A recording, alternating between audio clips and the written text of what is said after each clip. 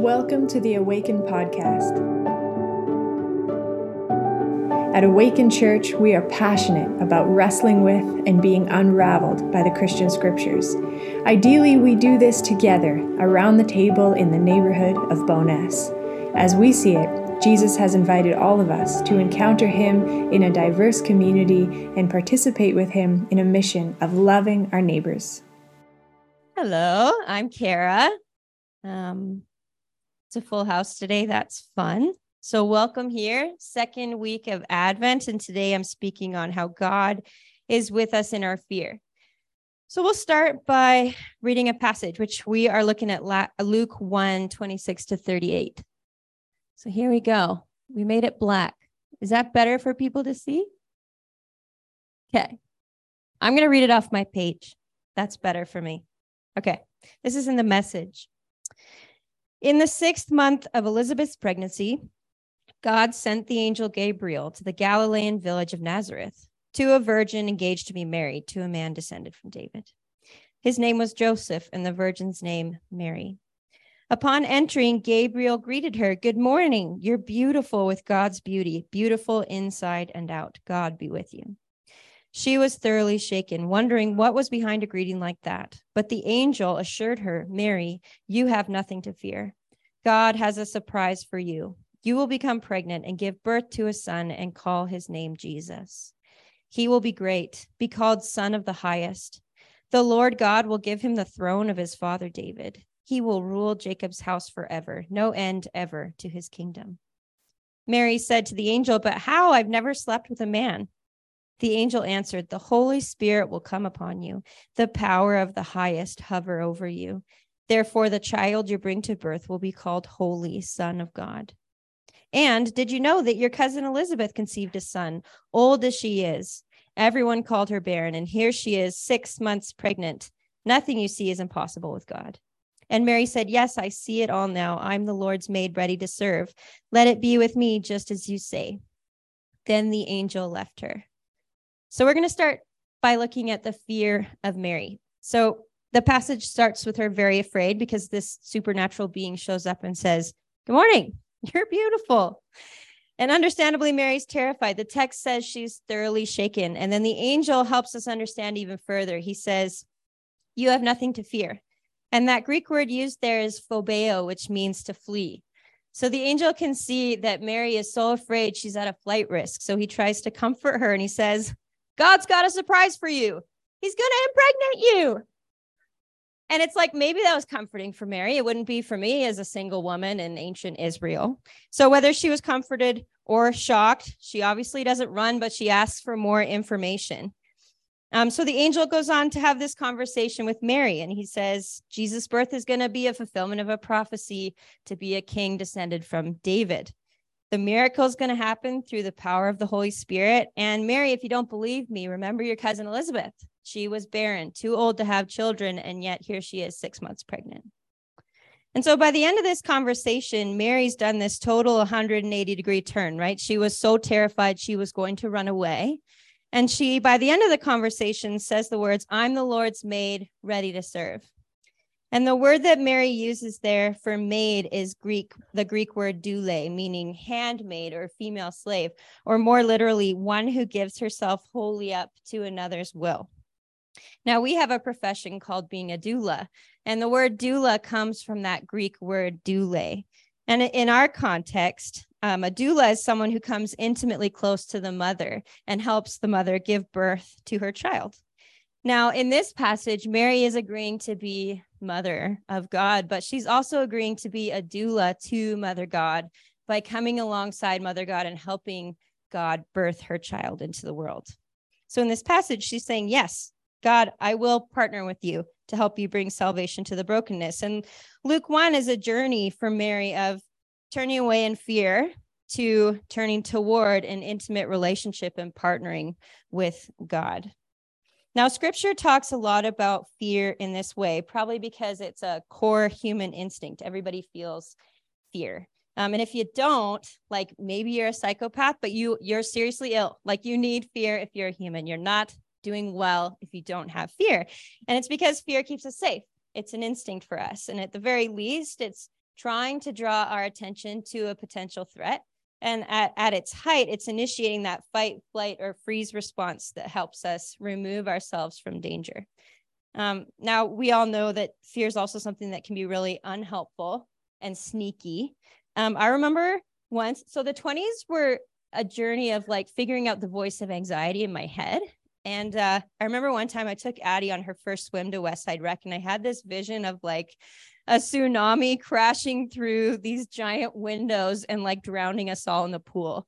And it was like fear got overconfident, and it helped me identify like, okay, that was like a vision of anxiety. Like there's 0% chance that we will die of a tsunami in the prairies of Alberta. It was like, oh, like that's fear.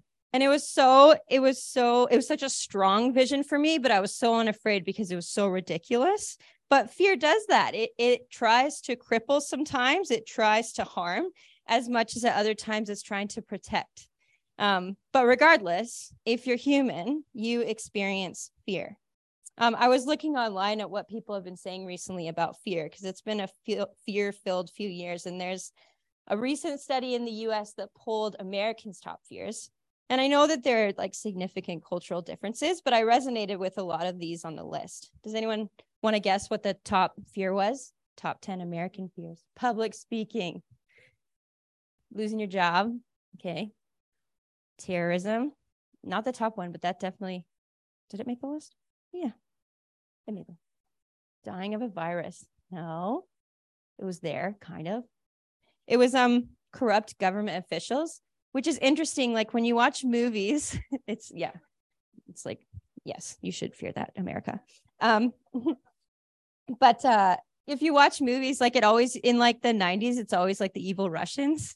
Whereas more recently, if you watch a spy movie, it's corrupt American officials that are the real evil ones behind the scenes. I found that interesting. But right after corrupt American officials, I'm just going to list some of them, or government officials. There's people I love becoming seriously ill, Russia using nuclear weapons, people I love dying, the US becoming involved in another world war, pollution of drinking water, not having enough money for the future, economic and financial collapse, pollution of oceans, rivers, and lakes. And then the last one was biological warfare. So a lot of those resonate, especially with the spring that we had with Russia and Ukraine. And in Canada, there's a similar poll. It was from 2020, though, not 2022, but something that arose for a lot of Canadians was fear of the unknown. So a bit more of a less specific, more just like a looming fear. And in 2020, if you think about COVID hitting, that makes a lot of sense. But this Canadian study was interesting. So it showed that young people in Canada suffer from higher levels of fear than older people. So 75% of 18 to 34-year-olds suffer from high levels of fear compared to 56% of those over 55. And then the other thing I found interesting is that women expressed more fear than men, 74% compared to 54%. Yeah. So it was just interesting. Like I resonated with basically every fear that was mentioned, which is maybe evidence of my own anxiety. I'm not like crippled anymore, but yeah, I found it interesting to read about what our culture is ruminating on when it comes to fear. But regardless of what it is that is the focus or the subject of your fear, we all feel fear. And it's this, it's an experience that ties us together. It's visceral and it's painful and it's unavoidable for all of us, which I think is why scripture talks about it so often. It's the most common command in scripture to say, fear not, 117 times throughout the entirety of the Bible. And what's interesting is that God over and over again is saying, fear not, when we all know that we all fear, that we're all going to fear, and that it's important, like it's an instinct that keeps us safe. So I ruminated on that this week. And what I noticed about the stories where God enters in and speaks to people who are afraid is that he is showing up when they're already afraid. So like the Israelites are on the shores of the Red Sea and Egypt is like barreling down upon them. God shows up and says, fear not. Hagar, she's watching her son die of thirst in front of her. She's petrified, and God shows up then and says, fear not. And when people of faith are afraid and alone, God speaks. And he doesn't just show up before they're afraid and say, like, don't even think about feeling fear. He shows up in the midst of the fear that is already there and offers this invitation to shift our focus to fear of God and awareness of God in that moment. So I'm going to read a few passages of some text where God is issuing that command, fear not, to his people. Isaiah 41:10 says, fear not, for I am with you. Be not dismayed, for I am your God. And just later in that same chapter, it says, for I, the Lord your God, hold your right hand. It is I who say to you, fear not. I am the one who helps you. Joshua 1:9, have I not commanded you? Be strong and courageous. Do not be frightened and do not be dismayed, for the Lord your God is with you wherever you go. Philippians 4:6 in the New Testament says, do not be anxious about anything, but in everything, by prayer and supplication with thanksgiving, let your requests be made known to God. And Revelation 1:17 says, when I saw him, I fell at his feet as though I was dead, but he laid his right hand on me, saying, fear not, I am the first and the last. And so when we read the scriptures over and over and over again, we're hearing that command from God, where God is treating our fear as an invitation to turn towards her. She's saying, hey, you're afraid. Notice that I'm here with you in that fear. You feel vulnerable. Explore what it means to lean on my strength. You feel powerless. Let it prompt you to ask for my miracles. You feel pain. Seek the sweetness of my comfort. You feel despair and hopelessness. Remember that one day everything's going to be made right because God is first and she will be the last. I found a reflection by a rabbi named D.L. Splansky that was really cool. So I wanted to read part of what she thought about God's command to fear not. She says, and what does the repetition of this commandment say about our God? As big as our fears are, God is bigger still. Because the Eternal One is constant and whole, God can contain our fears, absorb the shock of them until we feel ourselves strong enough to carry them. Sometimes just a whisper, sometimes a shout, the divine command Al Tiru, which means fear not, echoes and reverberates throughout Jewish history, urging our people onward, come what may. And scripture does promise over and over again what is to come. Isaiah 11 says the wolf's going to romp with the lamb, the leopard sleep with the kid. Goes on to talk about the peace between animals. Calf and lion are going to eat from the same trough. And not only that, but our children will care for them. It says that nursing children will crawl over rattlesnake dens and a toddler's going to stick his hand down into the hole, the home of the snake. And if you think about the people who are hearing this, they live in a region of the world with venomous snakes and would know children and people who have died from their bites. But it says, neither animal nor human will hurt or kill on my holy mountain. The whole earth will be brimming with knowing God alive, a living knowledge of God, ocean deep, ocean wide. And when I read that, I can imagine my fears being absorbed by God like that, by a spirit who fills us to the brim with this knowing of God alive, a living knowledge of God that's ocean deep and ocean wide. Makes sense that would absorb all else. So no wonder that the only fear that scripture encourages is fear of God herself.